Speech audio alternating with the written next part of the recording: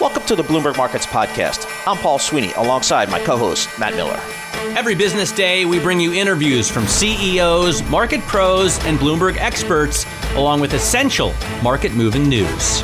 Find the Bloomberg Markets Podcast on Apple Podcasts or wherever you listen to podcasts and at Bloomberg.com/podcast. Let's step away a little bit from Fed speak and rates, and let's talk about some of the bigger trends, long-term trends affecting investing longer term. I'm talking about climate change, and our good friends at PGIM have some good research out on that. Taimur Hyat, he's a chief operating officer for PGIM. PGIM is a global investment management business of Prudential Financial, 1.5 trillion with a T under management, based in a resurging Newark, New Jersey. Taimur, thank you so much for joining us here.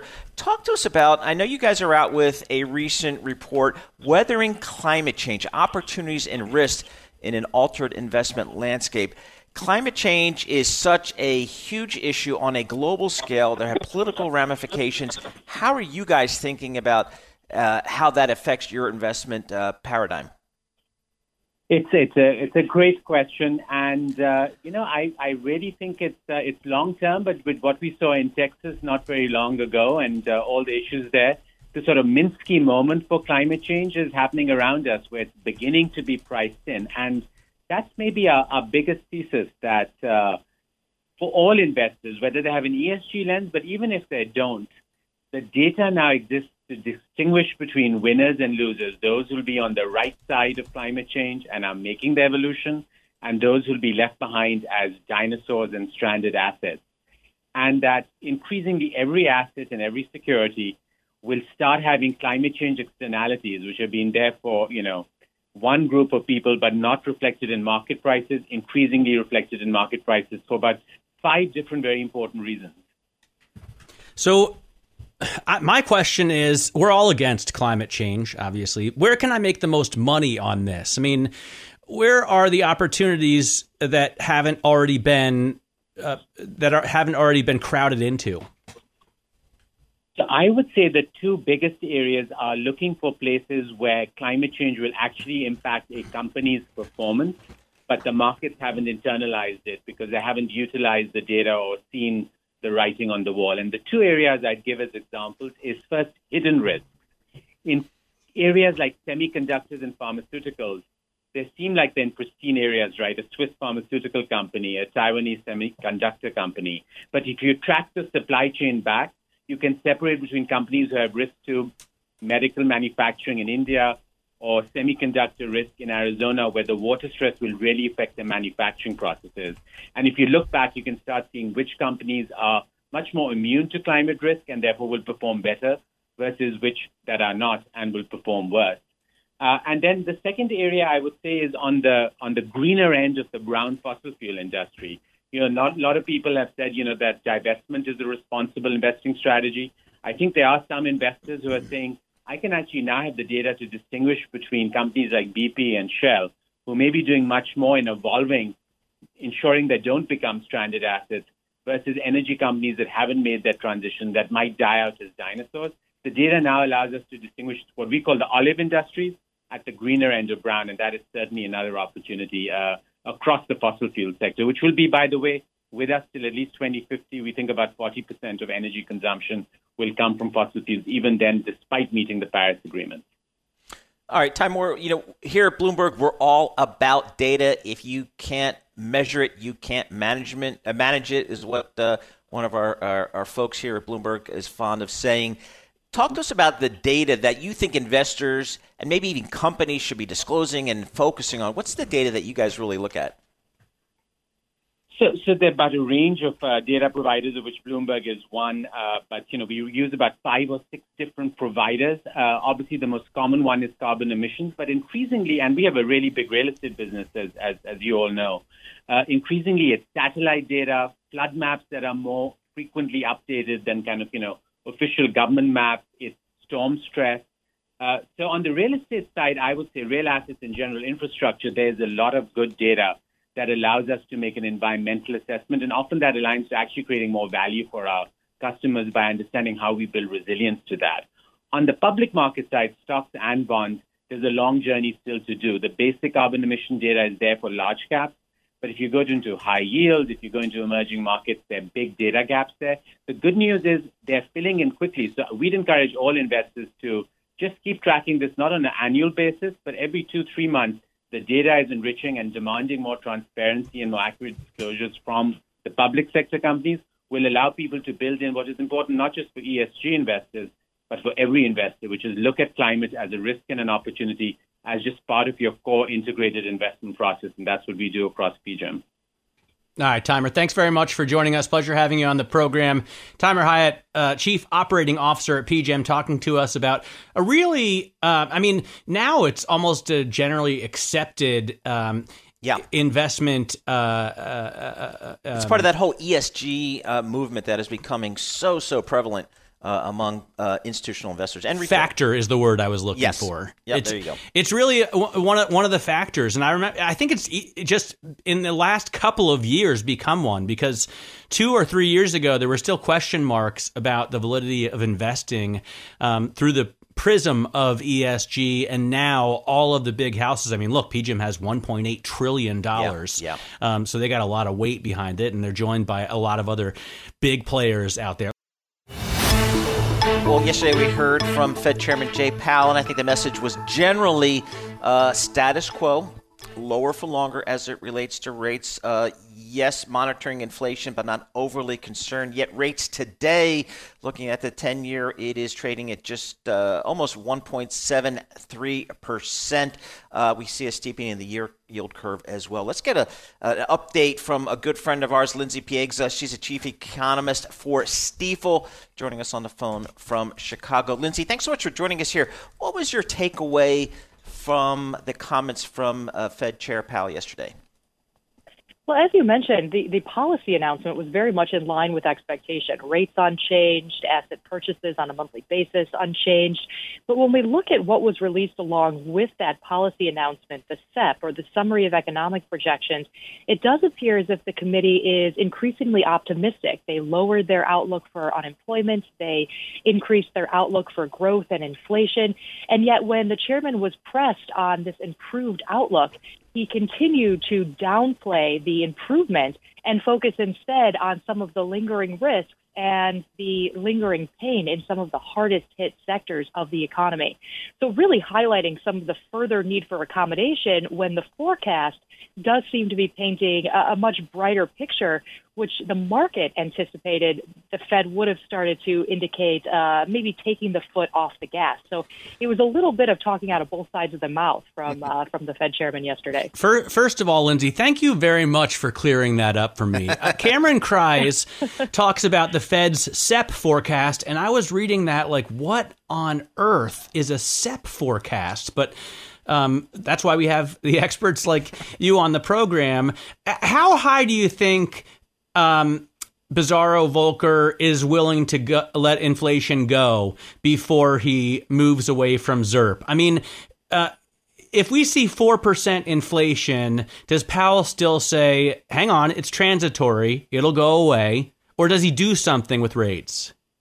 Well, it really depends. In the near term, the committee seems pretty convinced that any sort of bump up in the coming months through the summer is really a reflection of this reflation trade. So as the low lows of 2020 fall out of the annual calculation. So they're looking at this as a temporary bump up, not an indication of longer term inflation. But even if we did see sustained upward momentum in prices, the Fed's new framework allows the Fed to allow inflation to run hot without forcing their hand. So essentially, they're now looking at inflation through an average flexible target, meaning that we could actually see inflation run near 3% for the next several years, but still not exceed the Fed's longer-term average of 2%. So there's a lot of wiggle room that the Fed has now when it comes to their inflation mandate. Hey, Lindsey, you know that we got another piece of economic data this morning on the jobless claims, and they came in higher than expected. They came in stubbornly high at 770,000. It just doesn't seem to see much improvement there. How concerned are you about the labor market? I've heard a lot of positive sentiments from folks saying this thing's going to bounce back really quickly when we reopen. What are your thoughts? Well, I don't think we can expect anything to bounce back quickly when we're talking about one of the worst recessionary scenarios for the U.S. economy in history. But we certainly have taken big steps in the right direction.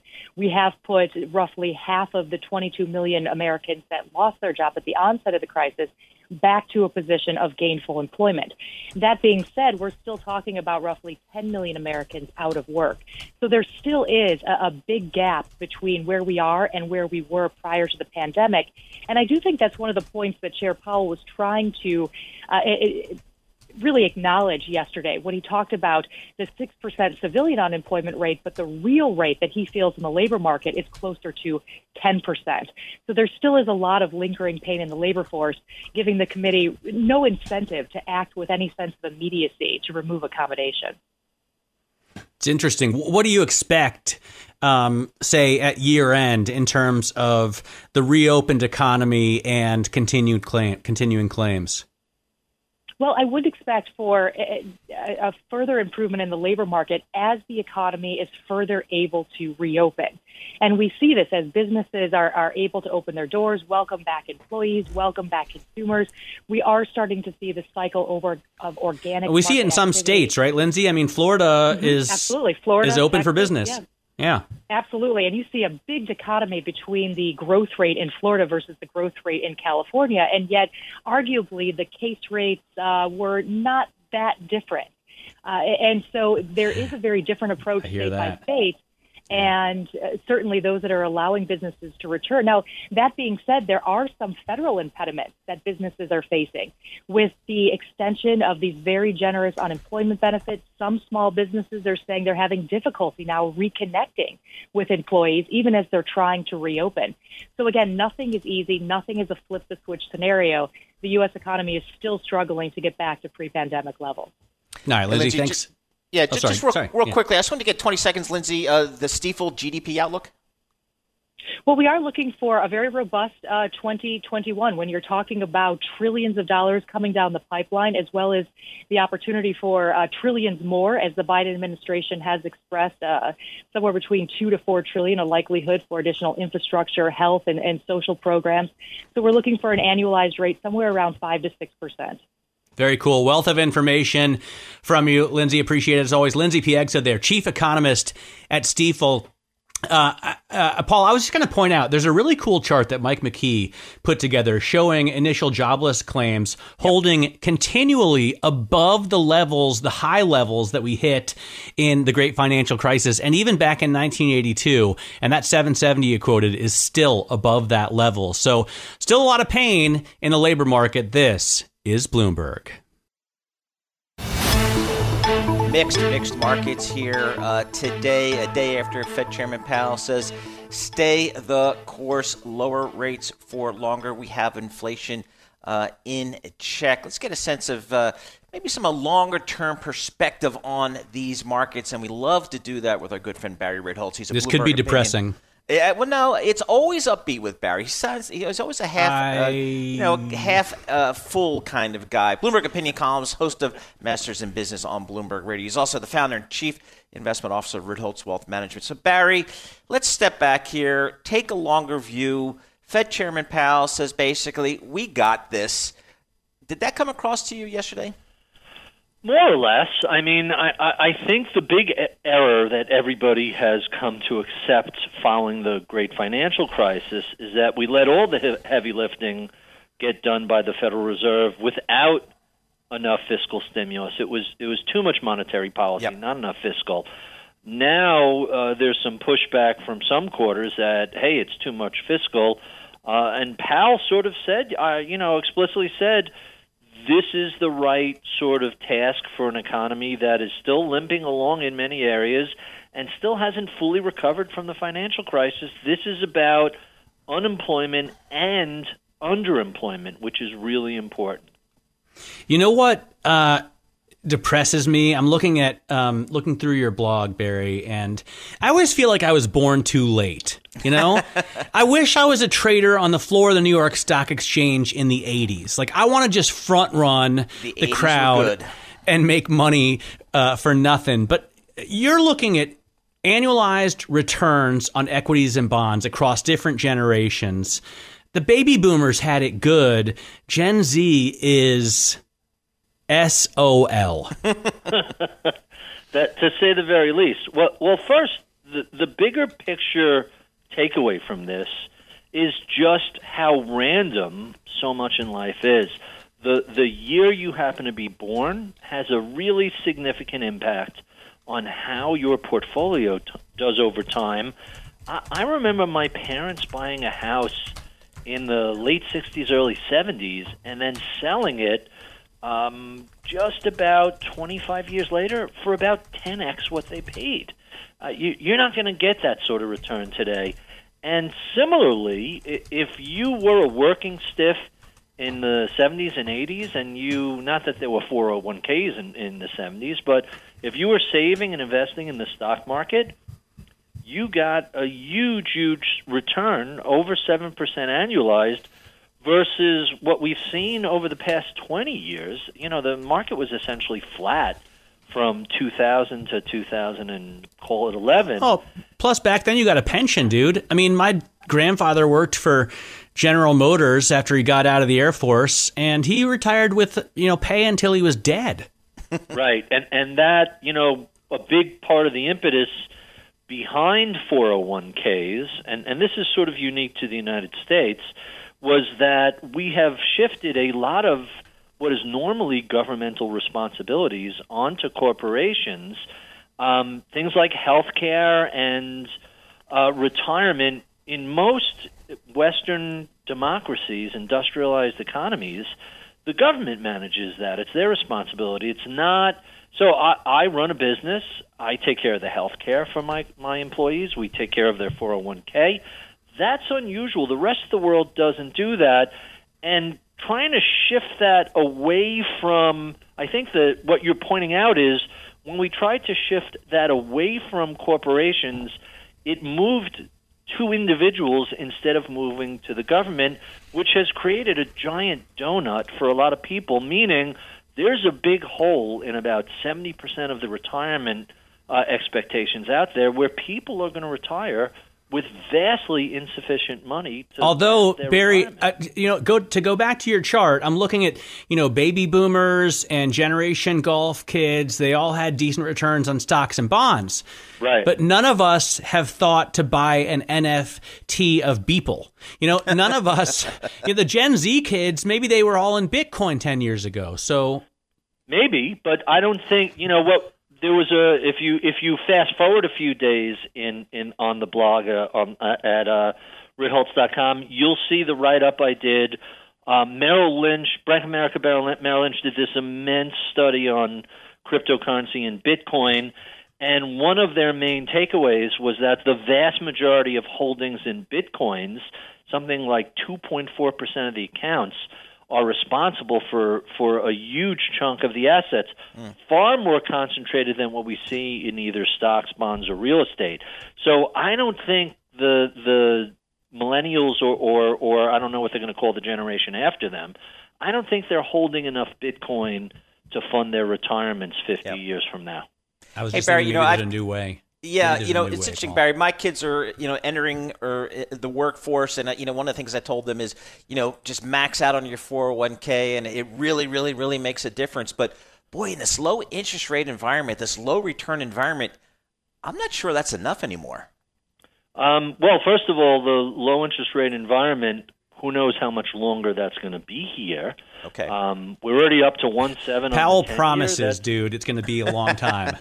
Well, the Fed, everybody forgets, the Fed doesn't determine what bonds are yielding. They only determine the Fed funds rate, which drives the shorter term rates. It's the market that determines what the yield on the 10 or 30 or, if we're lucky, 50 and 100-year bonds are. So I think what we're seeing with these rising rates is optimism about the economy on the other side of the pandemic. That doesn't necessarily translate automatically into higher stock gains. The correlation between GDP and stocks is surprisingly low. All that said, a good economy and expanding tax base, innovation and new technology tends to lead to higher living standards and higher stock prices. I will say also, Paul, if you can get your kids a job at Bloomberg, they get an employer match. Yep. So they're automatically making 50% returns. That's pretty sweet. Yeah, it's pretty sweet, and but you gotta get that savings mentality back out there, and it's certainly one of the messages I'm trying to convey to my kids here as they enter the workforce. Because boy, this low interest rate environment, it's gonna be a tough environment to make money. Barry Ritholtz, founder of Ritholtz Wealth Management, he's also a Bloomberg Opinion columnist, and of course, host of Masters in Business podcast on Bloomberg Radio. We always appreciate getting Barry's thoughts. I didn't get to talk to him about cars at all. No, we didn't. We'll do that next time. I want to do a whole show with Barry about cars. I think we could probably do that.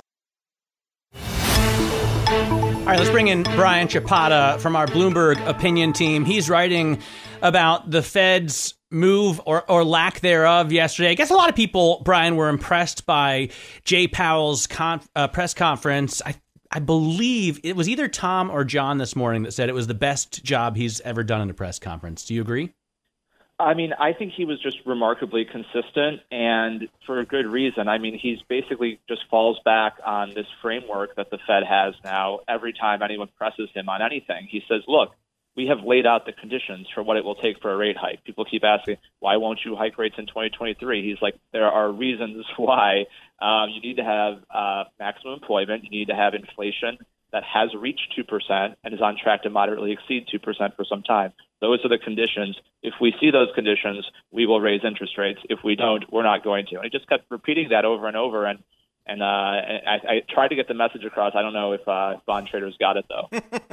Yeah, Brian, it's interesting. I'm looking at the Treasury market right here, the 10-year Treasury down 27, 30 seconds, pushing that yield up to 1.74%. Boy, it's been more than a year since we've seen that. And when I see moves in the bond market like that, I want to chat with either Lisa Abramowitz or you. So, Brian, is there a risk here that maybe the market will leave Mr. Powell behind here?